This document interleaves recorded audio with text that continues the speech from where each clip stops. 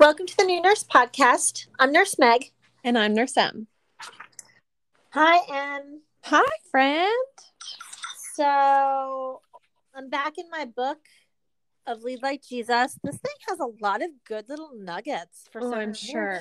leadership. I'm really excited about it. I feel like everybody should pick up a copy of Lead Like Jesus. Yes. I love that you just randomly came across it too, that, I know. God put it on your heart again. Hey, by the way, you started this, and here it is. Here it is. I know. I love cool that stuff. too. Yeah, I feel like I'm okay, what little chit chatty thing do I have to chat with you about? But I don't know if I have a chit chatty thing today. God's plot twists. You do. Do you have a chit chatty thing? Oh, a chit chatty thing. I know. I don't think I do. Weird. Wow, that's we're so really boring for once. All right. I mean, this is us just being focused, guys. Yeah. It's bound to happen eventually. So here we are. So it's a good thing to ponder. I know, right? Maybe by the end of it, we'll have something spicy for you all. Probably. I'm sure we will find a tangent at some point in time. Also true. So we've been talking about servant leadership.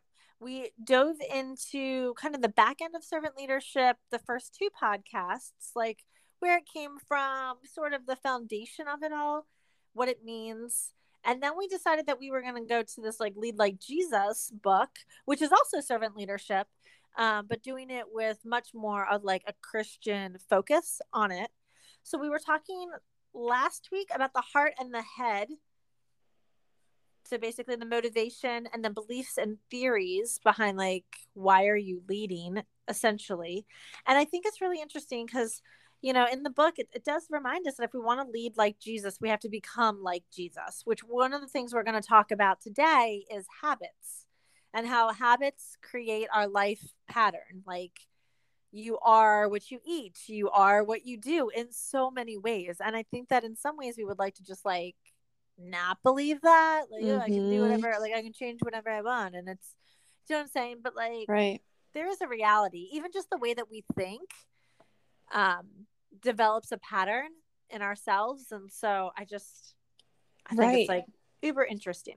It is. And to me, I think instantly when you're saying that, of the idea of, or empower of, if you know yourself, and we talked about last podcast, knowing your motives and what you value and stand for, if you know that, though, heading into say a group of people, because a lot of people will say you are who you hang out with, right?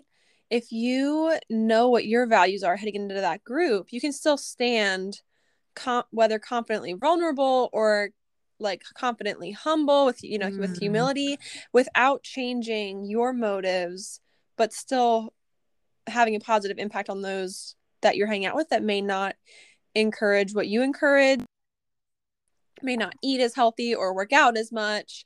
You can, that doesn't mean that you will stop working out or stop eating well, because you've either habitually trained yourself and disciplined yourself, or you just know how strongly you stand and why you do those things. And so, right.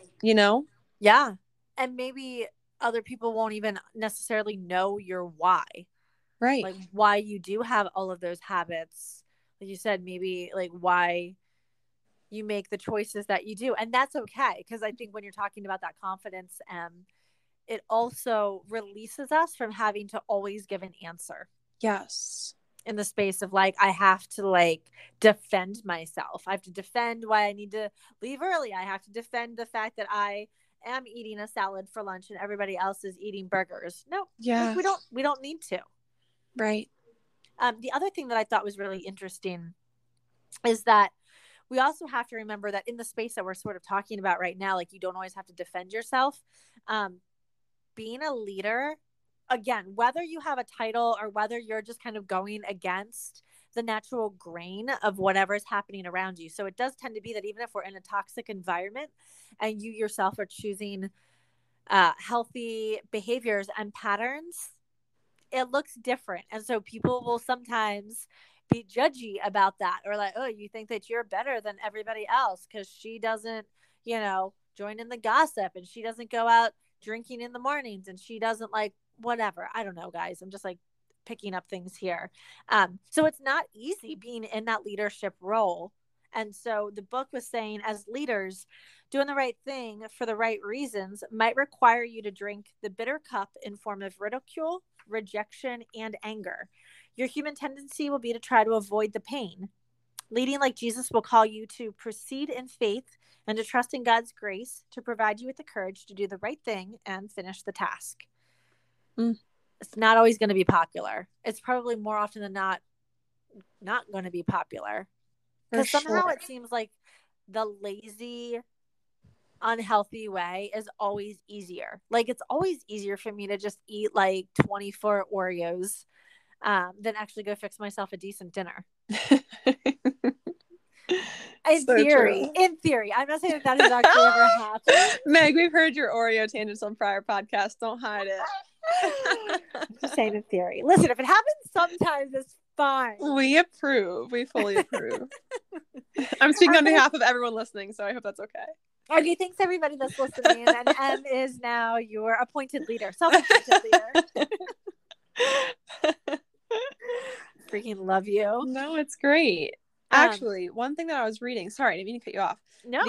There was one part in one of the articles that we had put in the footnotes, the last 3 episodes that we are kind of jumping off of and now going into this book, Lead Like Jesus. That's the title, right, Meg? Yes. So the one article stated that academic medical centers, unfortunately, are often excellent examples of large bureaucracies that are overmanaged, underled, and rife with inertia and mediocrity. Only with strong leadership will organizations continue to adapt effectively in response to a changing external environment. And that really hit me because I grew up as a baby nurse in an academic medical center that I just still think the world of. But like you're saying, Meg, is it may not be the easy route. A lot of times in that environment, it is, and probably any community hospital as well, I would think. But it was interesting to me that academic medical centers are considered to be these mediocrity centers. Is like stepping out and doing what they haven't done before, and stepping out and dreaming about this idea. It was hard to get it pushed to the next level. It was hard to step out and, do anything different against policy or try to change policy. It was very challenging, and a lot of times would feel defeated before you even got to the beginning of the race. And so I think that speaks really largely on behalf of what you're saying and leading like Jesus as well. Yeah. And I think a lot of times, in the most unhealthy circumstance, they literally will try to silence those voices or bury those voices or ignore those voices that are asking for change. And so that was one of the reasons last podcast we were talking about the Million Nurse March that is happening May 12th. And I invite you to do a Google search and find out more about it, because I think it's important for us to bring our voices collectively together as nurses. And I would say that even in an environment that you are trying to promote change, again, whether it's being, largely encouraged or not, there's something beautiful that happens in numbers. And so if you even find a couple of other friends, or individuals, maybe they're not friends, but are like, yeah, I totally believe in this exact same vision, you might go a little bit further, even just because you have other people that are sort of cheering on whatever that goal is. Yes. You know what I'm saying? Of course. And when you're saying that, I'm like literally having flashbacks. Do you remember sitting in your living room or wherever you were during the pandemic when we were quarantined, whenever you weren't working and you were at home? And like, do you remember the one film of like everyone across Manhattan like thanking or like doing I forget, were they like doing pots and pans or like cheering for the healthcare workers? Like when you're saying strength in numbers, like I get chills just thinking about that. Or a video that I remember receiving from a friend during pandemic time, beginning of the pandemic, quarantining, and it was like a circle of people in a city, and they were singing like because of COVID and it affecting your lungs so much, and people were finally starting to understand like what the like Pathophyz was behind this virus that everyone was hearing about, and they started singing it's your breath that's in our lungs, like this is the air. Oh, And it was like a faith-driven song basically about like it's his breath that fills our lungs, and it was like people just kept joining in, and it was the most beautiful thing. And so I love what you're saying about strength in numbers, and I just think those things are like things that you'll never forget, and they give you chills every time. And yeah. get your people and rally for sure.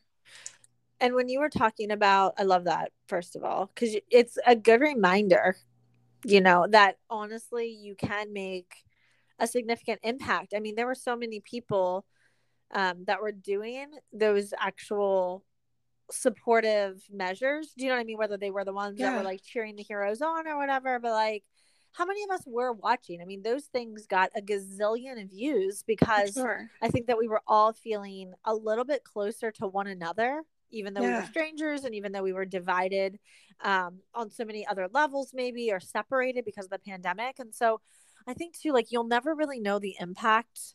So don't be scared that even if by you being positive, like if you know it's the right thing to do, don't ever hold back, fearing that like everybody's gonna think I'm dumb, or like kind of getting in your own head and talking yourself out of it, because it's kind of amazing how many times that it's not just one person. They used to they say that about like when you're in class and they're like, if you raise your hand and ask a question, probably somebody else was thinking the exact same thing, and so you're just like clarifying it for everybody. Like, I think that confidence and that boldness will have to show up in any time that you are basically being a leader and taking that step forward. And I think too, like, I'm a total anti-comfort zone person. And I really thrive off stepping out of I love to step out of my comfort zone. And I think we had like a pastor that just spoke, or he was a speaker at our church, and did a sermon on like how as Christians we like to just stay in our comfort zone and like not answer the nudges on our heart and not step out in faith. And it's just easier that way if we just stay in our comfort zone. And I think that, and then the fact that, think about the person who had the idea, like, hey, let's beat some pots and pans to cheer on our healthcare heroes. Like, how many people probably told him, you're crazy, that's so stupid? No, like he probably had to go through how many people before he actually started getting a following of people. Like he had to fail a couple times in order to actually get the response that he was dreaming of. And I think that's also good. It says again in Lead Like Jesus, disclosing your vulnerabilities to other people, being willing to disclose vulnerabilities to other people is basically necessary. We're all vulnerable. We all fall short. Don't be afraid to share your vulnerability. It's one of the most powerful things you can do to build a team and to build relationships with people you're leading. They know you're not perfect, so don't act as if you are. And it also means that you don't necessarily, doesn't mean you have to express all of your inner thoughts, but you do want to share task relevant information or struggles that you're working on as a leader. So whether you are like actually in management or not, like there's always a space that it's really healthy to be sharing a certain level of vulnerabilities. And so again, like, let's just embrace that, because it's amazing how one person embraces it and gives courage to the next person. For sure. And I think I would really like to do stats on this, because it has to be rather than 95%, like, of what I've listened to so far on servant leadership audibly, that people who are speaking on servant leadership are never talking at you because they are servant leaders. And they always bring it back full circle. Like, I struggle with this too. And it's crazy how much of a mind shift and like heart shift you have as a listener when you hear that. And especially I think when you hear it come from somebody that you wouldn't have expected it from. People with humility don't deny their power. They just recognize it passes through them, not from them. So we can totally be humble in all of this because of the fact that you know who you are and whose you are. And so it doesn't have to be a negative reflection at all. Again, like anything. I mean, I really do think, and both Em and I would say that like we really do value people who are vulnerable, who share their stories, who share what they maybe even feel like is an inadequacy, and like have still stepped out, have still been brave enough um, to sort of embrace whatever that thing is that they really feel strongly convicted about. Right. So when we were talking about, let's see, heart and head last week, this week, actually, this tied in perfectly because it's hands, which is actions. And that's really what we're like discussing right now. And then habits, like life patterns. So is there anything else that we need to like unpack with actions, Em? Because I feel like we've kind of said it all. No, I think we hit the big parts for sure. And then your habits, your life patterns. So what are you doing? Who are you? Like, whether or not we even want to admit it, sometimes we have a very unhealthy habits or life patterns that have become habits that really are now shaping who we are.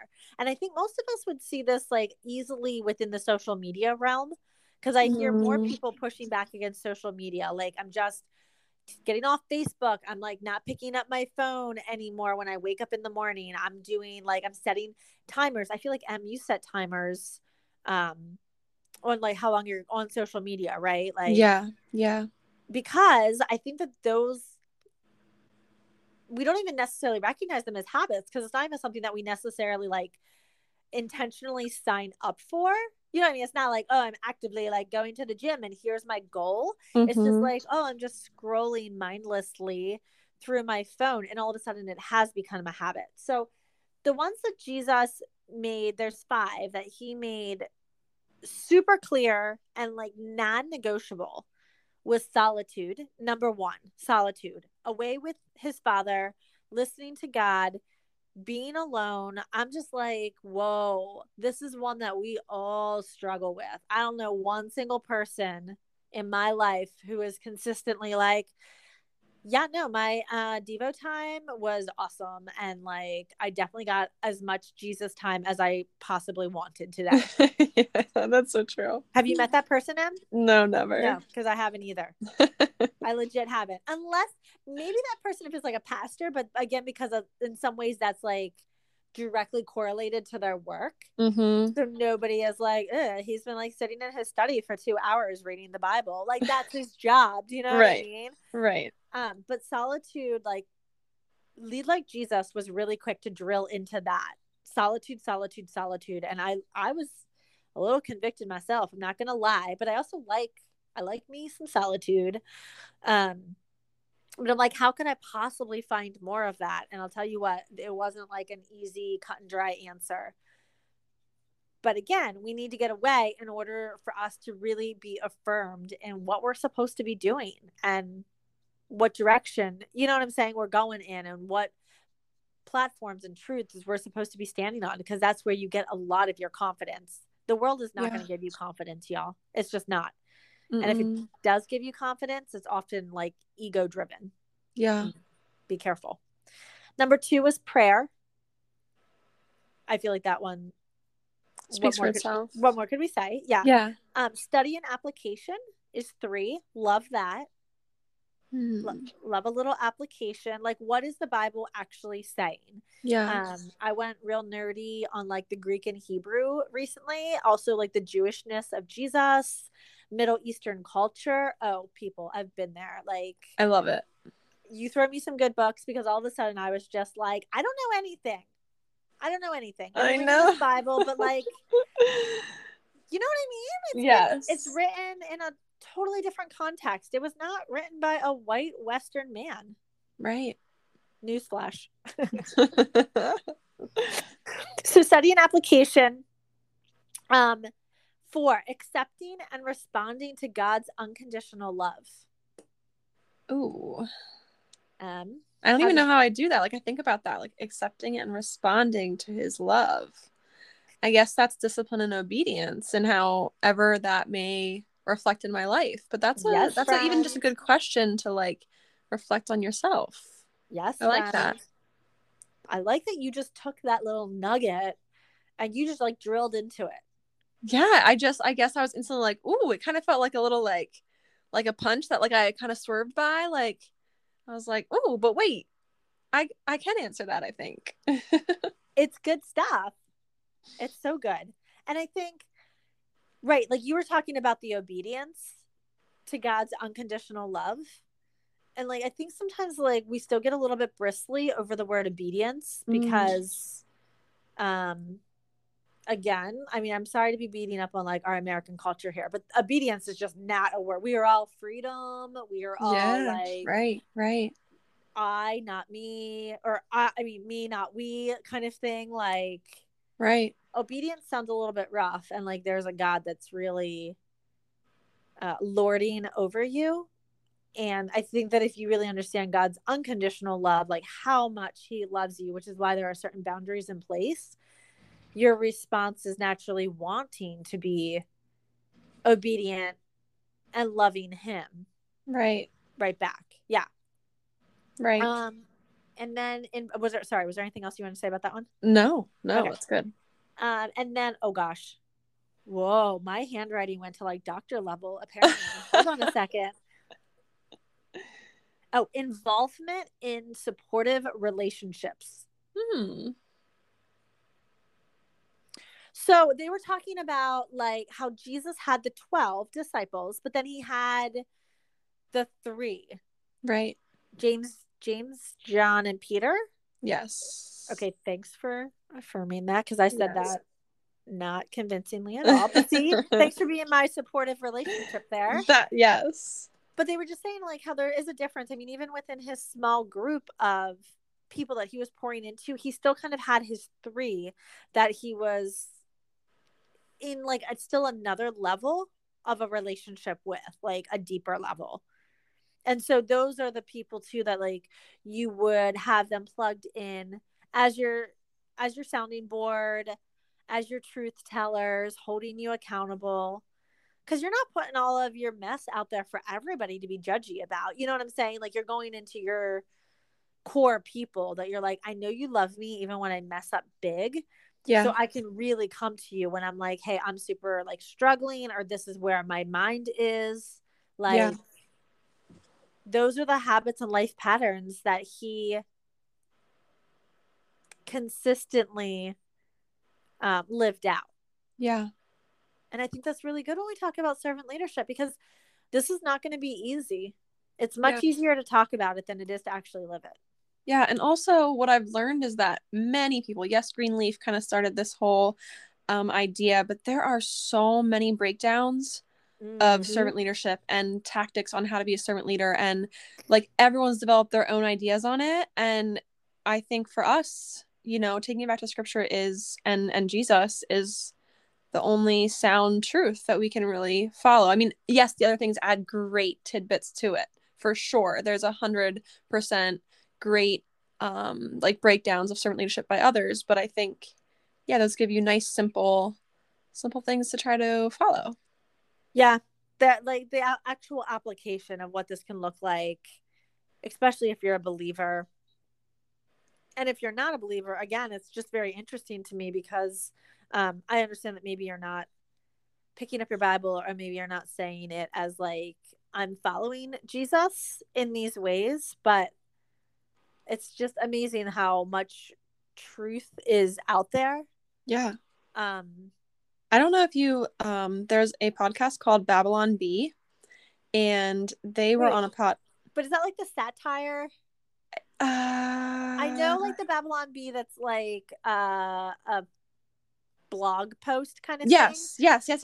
But it's always very like tongue in cheek. Yeah. So okay, so what were they talking about? No, well, I didn't know about them until the podcast I listened to, which I can't think of the guy's name. We'll get back to you on this. Dang it. But he spoke with one of the main the founders of Babylon Bee because they had Elon Musk on, and at the end of one of Babylon Bee's podcasts, after like an hour and a half, Adam and I listened to the whole thing on our way to Vermont.